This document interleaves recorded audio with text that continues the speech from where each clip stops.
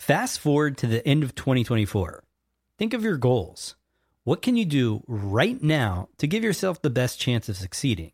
If you want to learn a new language, you absolutely should get Babbel. Be a better you in 2024 with Babbel, the science-backed language learning app that actually works. Don't pay hundreds of dollars for private tutors or waste hours on apps that don't really help you speak the language. Babbel's quick 10-minute lessons are handcrafted by over 200 language experts to help you start speaking a new language in as little as 3 weeks. I absolutely love Babbel because their courses help me learn real-life conversational skills. It's so easy to learn how to order food, ask for directions, speak to the locals without having to consult language apps. Babbel has over 16 million subscriptions sold. Plus, all of Babbel's 14 award-winning language courses are backed by their 20-day money-back guarantee. Here's a special limited-time offer for our listeners. Right now, get up to 60% off your Babbel subscription, but only for our listeners at babbel.com/SPP. Get up to 60% off at babbel.com/SPP. That's spelled BABBEL.com/SPP. Rules and restrictions may apply. When you need mealtime inspiration, it's worth shopping Kroger, where you'll find over 30,000 mouth-watering choices that excite your inner foodie. And no matter what tasty choice you make, you'll enjoy our everyday low prices, plus extra ways to save, like digital coupons worth over $600 each week. You can also save up to $1 off per gallon at the pump with fuel points. More savings and more inspiring flavors make shopping Kroger worth it every time. Kroger, fresh for everyone. Fuel restrictions apply. The podcast where we talk to smart people, but not necessarily done by smart people. That is an awesome question. This one goes down probably on one of my top 5. Hey, I like nutrition. I like to eat food. This is the coolest thing ever. We're going to do this forever. I wish I paid more attention in that class. You know, I'm going to be honest, I don't understand that. As a man, I don't get it. Welcome to smartpeoplepodcast.com. Hello and welcome to Smart People Podcast, conversations that satisfy your curious mind. Chris Stemp here. Thanks so much for joining us today, and really excited to bring you this episode. It's a unique story we're telling here today, as always. We have on the show Jeff Graham, and Jeff is the author of the brand new book, Dear Chairman, Boardroom Battles and the Rise of Shareholder Activism. So in essence, you may or may not be aware of what goes on behind the scenes of a publicly traded company. So you have these shareholders, so really anybody who owns stock in the company. And then, of course, you have the executives. Well, there's this tension between the two of who actually runs the company. Is it the people that own it, right, these shareholders? Or is it technically the people that are in the day-to-day of the company? But here's the thing. As interesting as that is, and as much as, we do cover that in this episode, here's what makes this book and Jeff so interesting. So what Jeff did is he mixed never-before-published original letters from Wall Street icons, such as Benjamin Graham, Warren Buffett, Ross Perot, Carl Icahn, and he shows what these letters show us about shareholder activism. It's kind of complicated, it's kind of weird, but that's what we do here, try to open it up to new things. So I'm really going to let Jeff do the explaining here. By the way, Jeff is a brilliant guy. Not only is he the author of this book, but he's also a hedge fund manager and an adjunct professor at Columbia Business School. He's spent a ton of times evaluating CEOs and directors as he's trying to understand and value businesses, right? So he talks about how you need to understand the executive team and the board and all these people to truly know the value of a business. So before we get into the interview, don't forget, we are launching Smart People Mastermind. Okay, that is happening on March 24th. We have the guests lined up. John and I are working on both the webinar sign up and the website. That'll explain everything that comes with this mastermind. But to be sure that you get the link, because it will be limited in scope this first time, we want to make sure we can handle it and all that. So we will have a finite number of spots in this. Make sure you sign up for the newsletter at smartpeoplepodcast.com, and we will be sending out that link this week to reserve your spot. More details to come, but this is one you are not going to want to miss. The person that's putting on this webinar has been on the show before and was also featured in our Best of 2015 episodes. So you know this person's great. First people to hear about it will be those through the email newsletter this week. So again, find us at smartpeoplepodcast.com, sign up for that. But most importantly, hope you can join us on this first webinar, which is only a few weeks away. Please feel free to reach out to us specifically on Twitter at smartpeoplepod. We love that. Here it is, an interview with Jeff Graham as we discuss his book, Dear Chairman.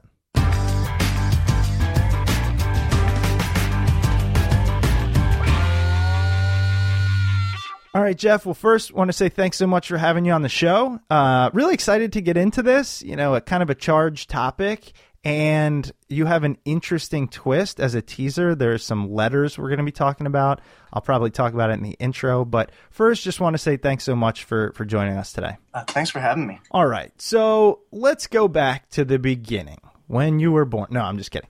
Tell us a little bit about your background. You have, some interesting things. I know you, hedge fund manager, a little bit of a professor kind of thing you got going on at Columbia. Not a bad school. Tell us about your background. Sure. So I teach investing at the Columbia Business School. I'm a hedge fund manager. I run a little fund called Bandera Partners that it's our 10th year now. And we do, kind of a value investing strategy. I went to business school, which is how I got into investing. And then before business school, I lived in D.C. I played music, actually, and on the side I temped. So that's my an illustrious background. Wow. So you go from temp to hedge fund manager professor. Well, when you're applying to business school, you kind of play up the music angle. So I played in a band. We were actually on a label in your neck of the woods, Teen Beat Records. That was a Northern Virginia label. Okay. And so I did that pretty much for through college.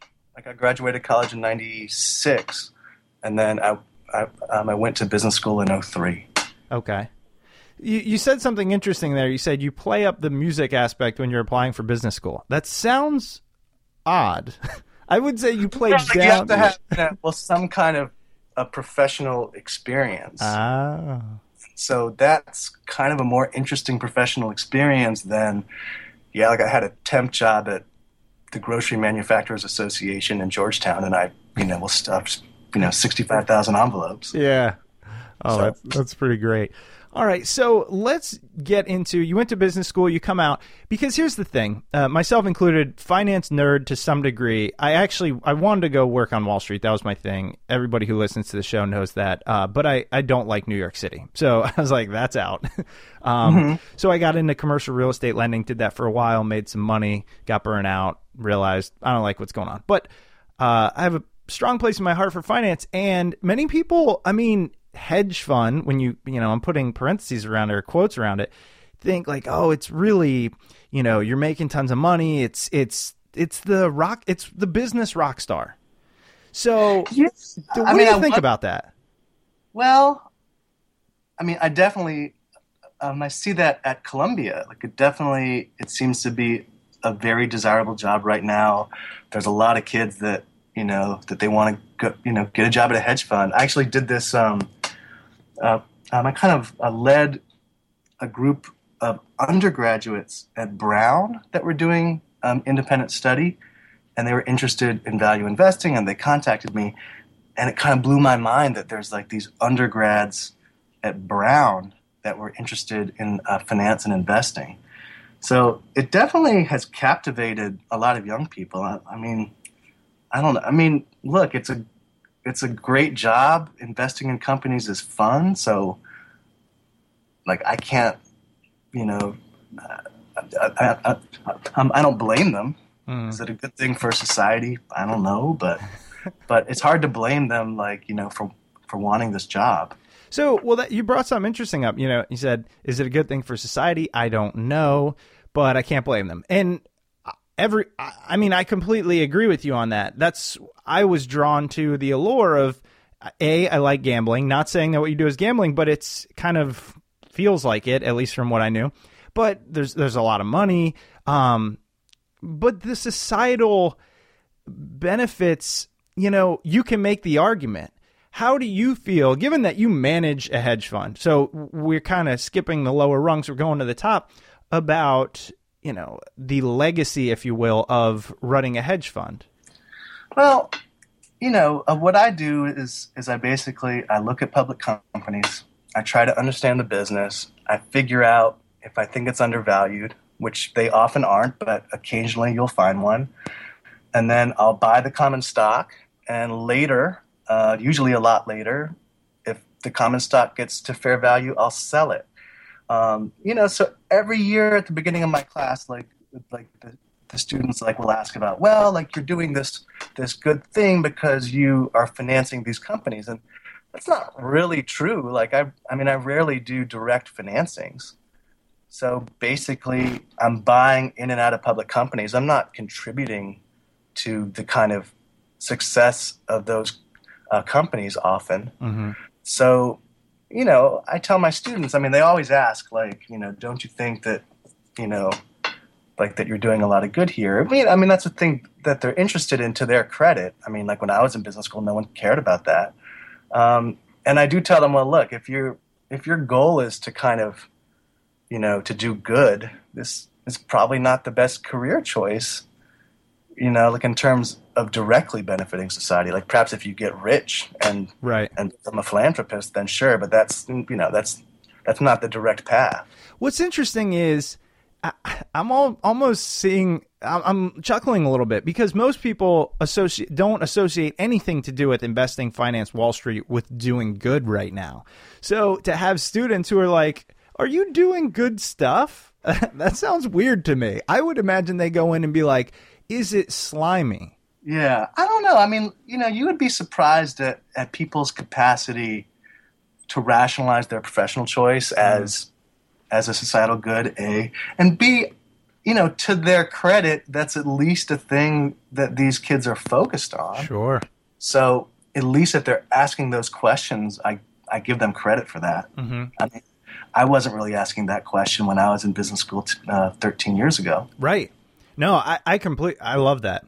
I think it's the millennial generation, if you will. It's one of the things that's starting to come out more and more, is something they're doing. What was your motivation for, was this something you wanted to do? Were you like, I want to basically run a hedge fund or invest, or, No, I basically had no clue what to do. I really enjoyed being in a band, and I really loved music, and I knew that business school was kind of a degree that gave you lots of options. Yep. So I went into business school without a clear idea of what I wanted to do afterwards, and then I just got lucky. I took this class by this professor, Joel Greenblatt, who's a hedge fund manager, mm-hmm. and he had written this book called "You Can Be a Stock Market Genius," which is a little bit of a goofy title, but it's become a cult classic among hedge fund managers, and it was a value investing class, and it just kind of all clicked with me, and the idea of looking in the market for a 50-cent dollar, it totally resonated with me in this way that nothing else at business school did. I didn't particularly feel like I fit in there, and then all of a sudden there's this class that I kind of excelled in, and so from there I just got extremely interested in investing. I had never heard of Warren Buffett until I got to business school. Wow. And so then I just began to read everything I could. I got an unpaid internship at a hedge fund in the summer after my first business school year, and then I went to work for that hedge fund. You know what? I think this is a good place to pause for a second and really clarify or define hedge fund. Could you do that for us? Yeah, well, it's like a vestigial term. The term, people think it was coined by Carol Loomis, the Fortune journalist, as she described a fund run by A.W. Jones in the 60s that was called a hedged fund, because they were long and short equal parts of their portfolio. So they basically or supposedly had no net exposure to the market. And so they're long a bunch of stocks and they're short a bunch of stocks. And so they're hedged from the market risk. Nowadays, the word hedge fund is essentially a blanket term that describes, kind of a legal structure and a partnership structure and a compensation structure. So now when the term is used, it pretty much means an investment partnership where the fund managers charge a percentage of their winnings. So in our fund, we take a small management fee, but then if we have profits, then we take 20% of those profits. And that's, basically what a hedge fund is. And so there's all kinds of strategies, that can have that structure. It can be a bond investor, a bankruptcy investor, a stock investor, an actual traditional hedged fund in the long short sense. It can be a real estate fund. I mean, there's all kinds of hedge funds now. Mm-hmm.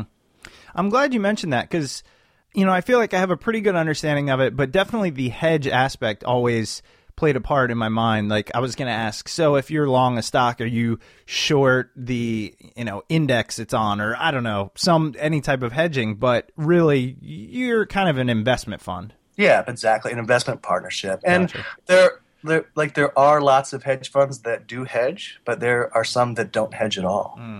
But I mean, like the fund, like that Buffett ran in the 50s, would today be called a hedge fund.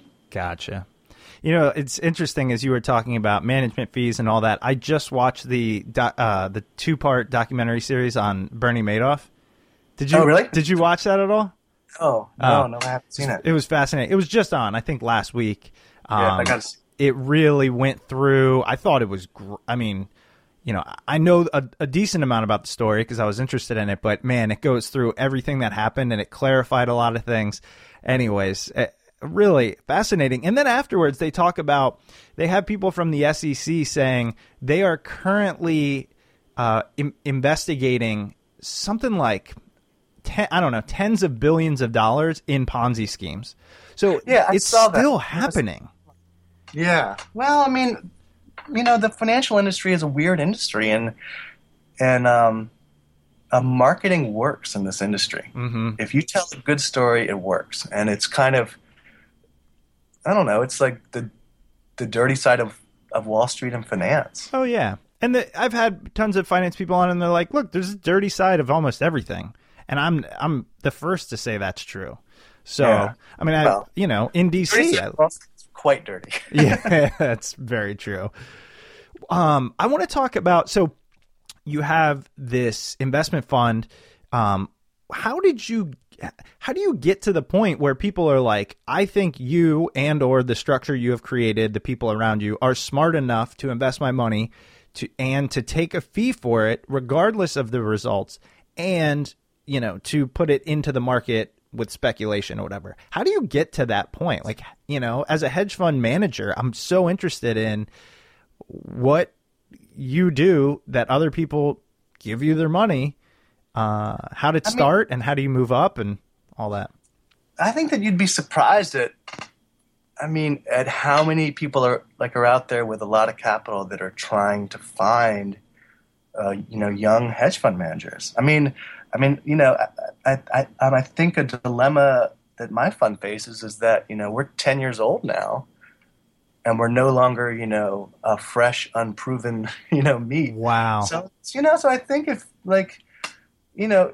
it's a weird industry. It's a maturing industry. And so now, a pedigree, actually matters now more than ever, which is obviously I think a bad thing, but if you come out of a well-respected shop, if you were an analyst at a big hedge fund, and what's the expression, hang your shingle up or whatever it's called, you're going to get a lot of meetings. And if you tell a good story, then you'll probably get some capital. And to your question of how are you different than anyone else? I think that's a great question. I think, that everyone likes to talk about their process and their edge, but a lot of investing is about, using your judgment. So, how do you prove that you have an edge over other people? Like A, you kind of can't, and B, you probably don't. I mean, like you can't, really prove that you're better than everyone else that's out there doing the exact same thing. So, but actually, on that point, when you talk about, I appreciate the honesty, because I have been in an industry, so I do coaching, on and off depending on how busy I am, but career counseling and coaching and life coaching, business coaching. And one of the things I struggled with at first is, why me? Why come to me? I'm good, but a lot of people are good. And there's people with more experience. And I did some work through that. I worked with other coaches, and really there's a couple of answers. One, it's your personal style. Two, there's 7 billion people on earth. There just needs to be more, say hedge fund managers, because it's not like we're all going to go to call it a Warren Buffett or whatever, know? So, and we are tribal people. So if you have your people that and they trust you, then they come to you. And it was a light switch moment. And I use it almost as a message to others, which is, you don't always have to think, well, there's someone else out there doing it, or are they doing it better? It's, can you do it and make it work and be of value to people? Then who cares how many other people are out there doing it? Yeah, exactly. And I think also there's like an element of life where like you kind of have to have like the chutzpah to not ask that why me question too much, because if you think about it too hard, then it's going to be unpleasant. And like this book I wrote on shareholder activism, I mean, I'm not like a corporate lawyer. I'm not like a full-time shareholder activist.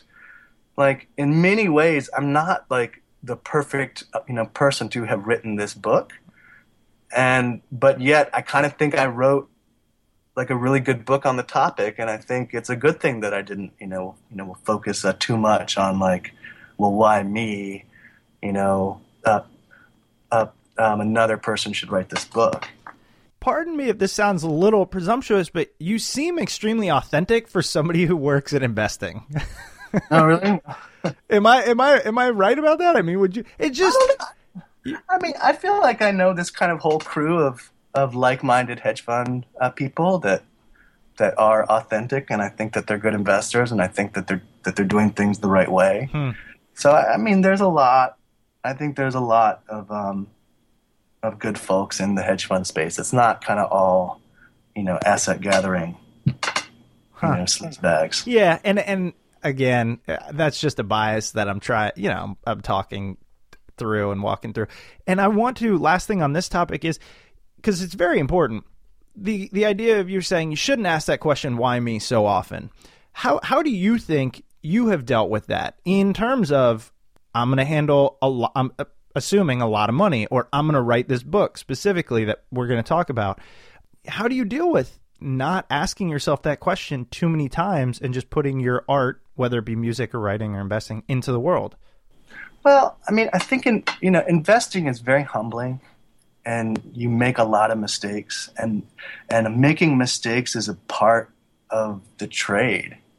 And so I think like you have to have like the humility to make it work, because if you're too confident in your opinions, then it can really burn you. What we do is concentrated investing. So we'll buy 20% of our portfolio into one position, and oh wow, if you're too cocky or if you just get attached to that position, that's just like a recipe for disaster. So I mean, I think it's just like you're trying like to minimize your mistakes. Like I think of it like, if you ever watch like a junior high softball game or baseball game, it's like the team that makes the fewest mistakes like wins.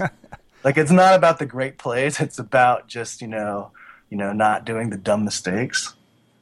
I kind of think about investing that way. Like you just like, you have to use your judgment. Like you have to stay rational, and you have to try not to do, dumb shit that everyone else does. Yeah, that's a great analogy, because it actually goes all the way through to the professional, level. If you look at the Super Bowl, I mean, you could say that a couple of fumbles, so mistakes on Carolina, plus maybe a different call by the refs on the catch, these being mistakes, changed the face of the championship. So, anyways. Well, I think the best example is the NCAA men's basketball tournament. And especially like as the quality of college basketball has declined, that's all about like who's, screws up the least in crunch time. It's a good point. Plus the really good players just skip college altogether and go straight to the NBA, straight to the big leagues. Well, while we're transitioning a little bit, let's talk about investing in general. You talk about in your book, a number of things. And again, we'll list the name of the book and we'll talk about it. It's called Dear Chairman. But you talk about shareholder activism. You talk about, the boardroom battles that go on. What do you look for in companies? Because you're not the average investor that goes, I did my spreadsheet analysis and I bought some stocks. I'm sure you're meeting with them, sitting down, really digging in. What are you looking for? Yeah, I think the first thing that you look for is a dependable business that you can understand, like that has a little bit of, predictability into the future. And then you're, trying to figure out if you can put a value on it. So you put a value on a business by kind of estimating the cash flow that you're going to get in the future and discounting it back to the present. And so if you can do that, then that's a starting point.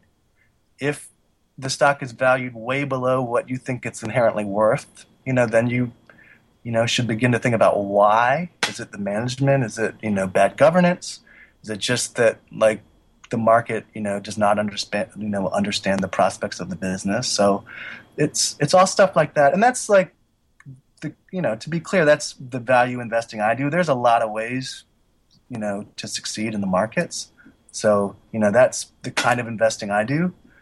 And a lot of it is kind of evaluating the board and the management, because even if you are a shareholder in a very good company that generates a lot of cash, they have to use the cash that they generate in a wise fashion. Mm-hmm. And, that's a kind of the source of a lot of conflict between investors and public companies, that, kind of gave birth to activism as we know it. Mm. And so that's a key part of the equation too. One of the things I think about, especially as we're talking about shareholder activism being, people who own parts of the company really pushing their agenda or opinions on the people running the company. Mm-hmm. I think a lot about what happens to a company once it goes from private to public. I've had the fortune to work at kind of two companies and see that transition. Neither time have I enjoyed it. Yeah. It becomes all about quarterly improvements, which I think really bring down the value that a company can deliver in the long run. How do you feel about that? In some ways, I feel like the debate over a short-termism is overstated, and that there are lots of companies out there that think for the long term. Like when you look at Amazon, they clearly have a long-term plan to take over the world. I love it. But he straight up came out and said, if you're looking for short term, just don't even come here. Yeah. And when he wrote to shareholders in 97, he laid out the plan. But yeah, you're right. If you're a public company, then you announce your earnings on a quarterly schedule and they're public. And it's just human nature. It's easy to blame the shareholders, but I think that we all just have kind of a short-term bias, and we all would prefer to not have 2 or 3 bad years before the good years come. Mm-hmm. And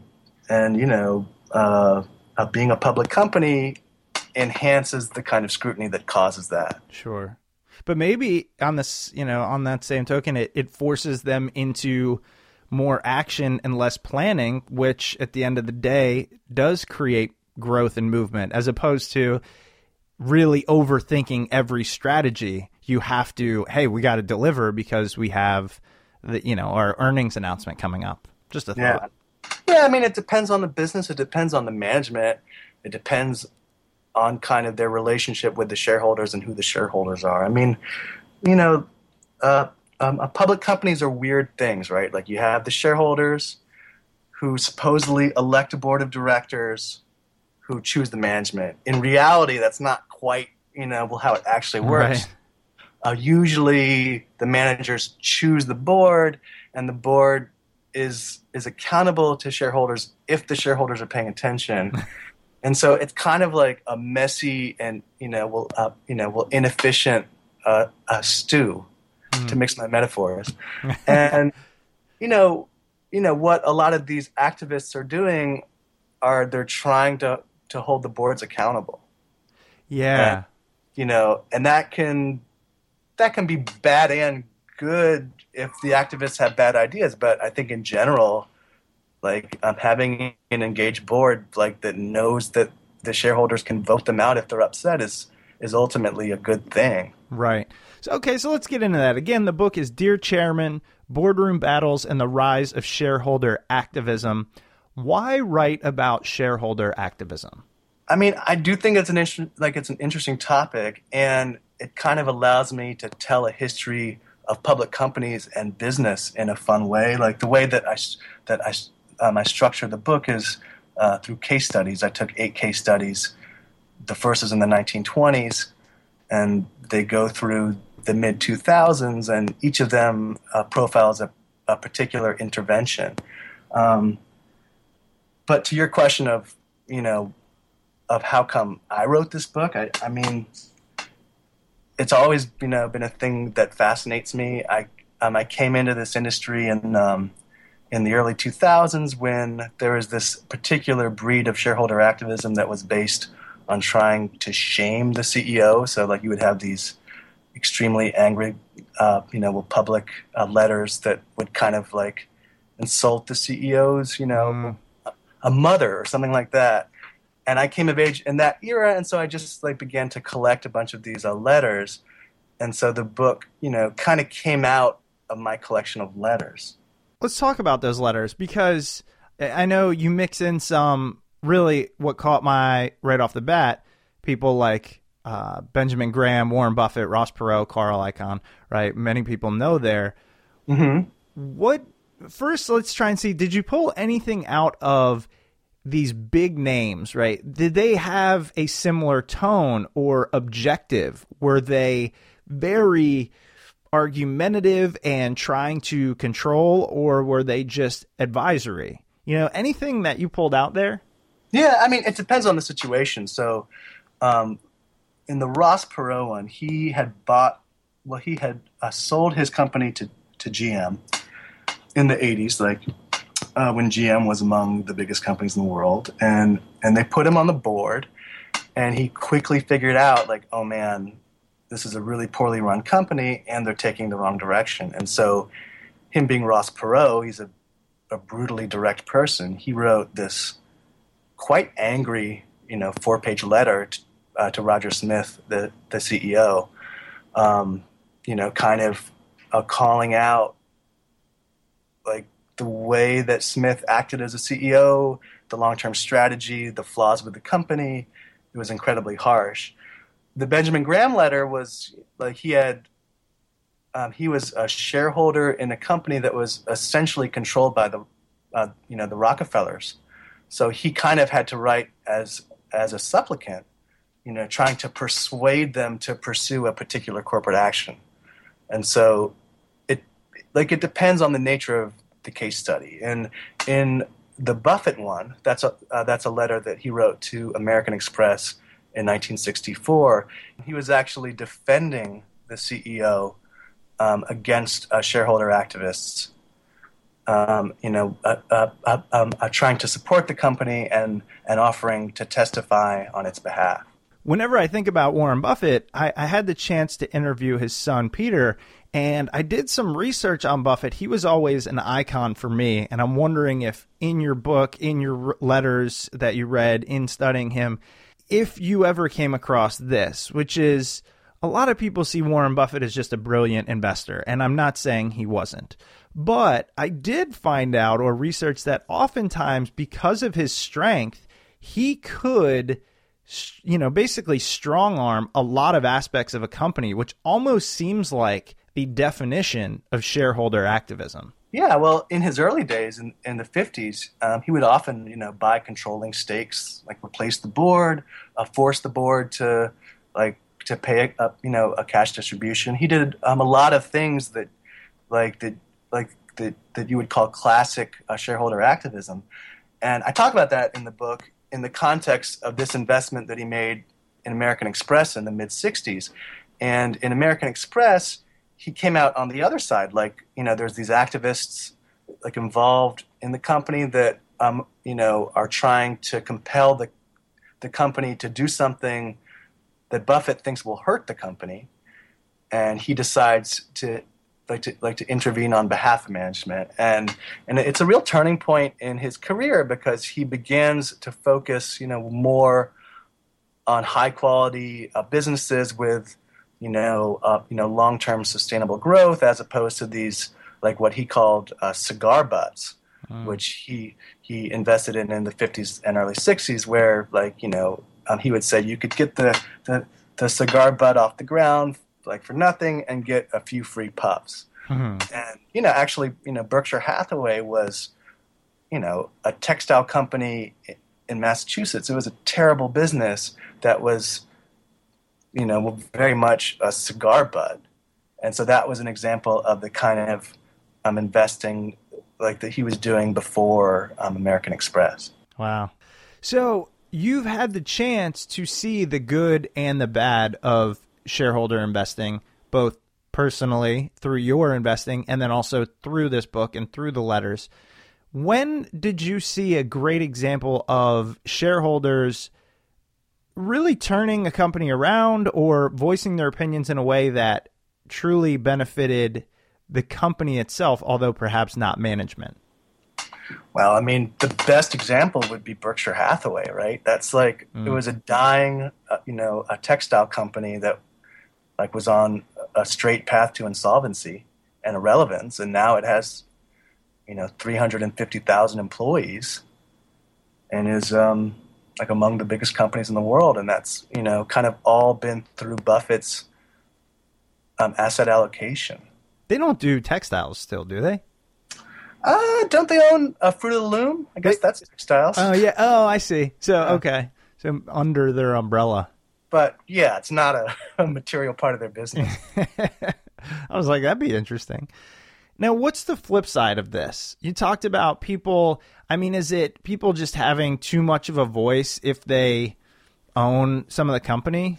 I think the flip side is that if you're kind of a passive shareholder, you have to to understand that a lot of these activists that that get involved, they're they're out to make a profit for themselves, right? It's they are economic actors, trying to make a buck. And so as a shareholder, you have to choose between a management team that might be self-interested, that might, not have your best interests in mind, or this financial investor that also might not have your best interests in mind. And so there have been bad cases of activism. There have been cases of shareholder activists that take over public companies and then overpay themselves or do questionable things with the cash flows. There's a case in my book, the case of BKF Capital, that was actually a bunch of activists got involved and essentially destroyed the company. In 18 months, the stock essentially went to zero. Wow. And so it can go wrong. You have to use your judgment as a voting shareholder. And that's, kind of the point of my book is it's not very prescriptive. I'm not trying to kind of, tell you activism is bad or activism is good. It's just, trying to give you the tools to think about it properly, to understand how it works and to kind of improve your judgment. How does activism from a shareholder perspective affect the average person? Because, first, I guess, how do you end up becoming a shareholder that has a voice? You can't just buy one share. I mean, you are then a shareholder, but you don't have a voice. So what does it mean to actually have a voice? How much do you have to own per se? And then, assuming most people aren't that, how does it translate to the average person? Yeah, I mean, I think there's a few things. I mean, well, first of all, I mean, every share has a vote. So, like, you do get votes, and, sometimes these, like, the board elections are close.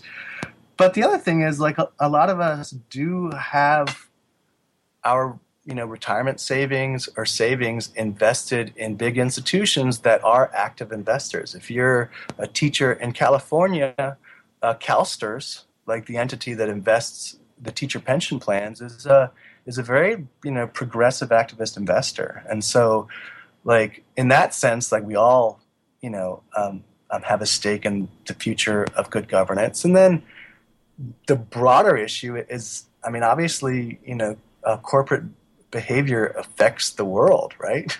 It affects the world that we live in profound ways. And especially now as these, corporations are bigger and, more intricate and more, intertwined in our lives, bad corporate behavior can have extremely bad effects. I mean, if you look at AIG, they almost, brought down the world. Mm-hmm. And so it does affect everyone. And I think, the kind of practical effect of pervasive activism is it does kind of, like, it makes our capitalist corporations, more capitalist. Like, it takes out the inefficiencies that are kind of, that build up between the CEO and the board and the shareholders. And I think there are people that would probably argue that those inefficiencies, like, at least put a damper, like, on capitalism, doing its worst. Yeah. So there are situations. I mean, there is a classic example in the 80s. There is a corporate raider who took control of Pacific Lumber, which had all of this, like, old growth West Coast, redwood forests, and the guy got control and basically clear cut it all, in a non-sustainable way. And is that a shortcoming of activism, or is that like a shortcoming of capitalism? I mean, I would argue it's kind of the latter.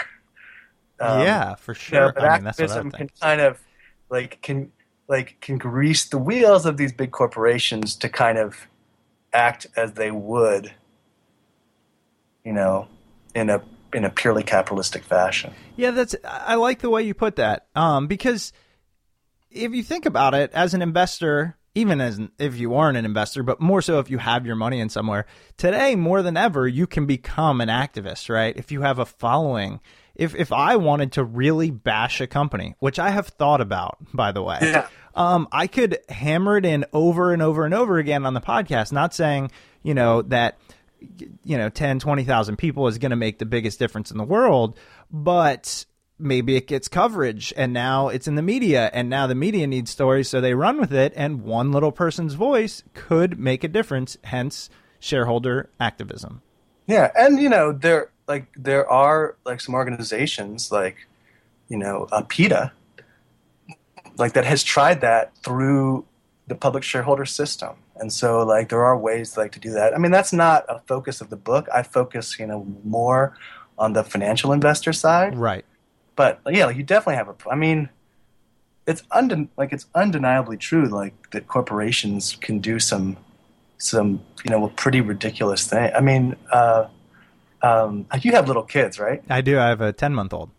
Have you seen this thing? Well, like, if he or she is 10 months, then, like, you might not be a slave to Disney yet. Not yet.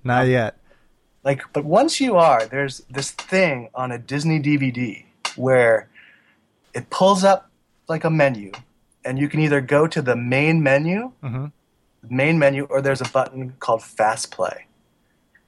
And it's like, this is enhanced with Fast Play. You can just click the Fast Play for a Fast Play. So you click Fast Play, and Fast Play is actually takes you to, like, 20 minutes of advertisements. What? Until the movie starts. And it's kind of like, who the hell would invent this thing? It's like only, like, a weird, it's just, like, a sign of the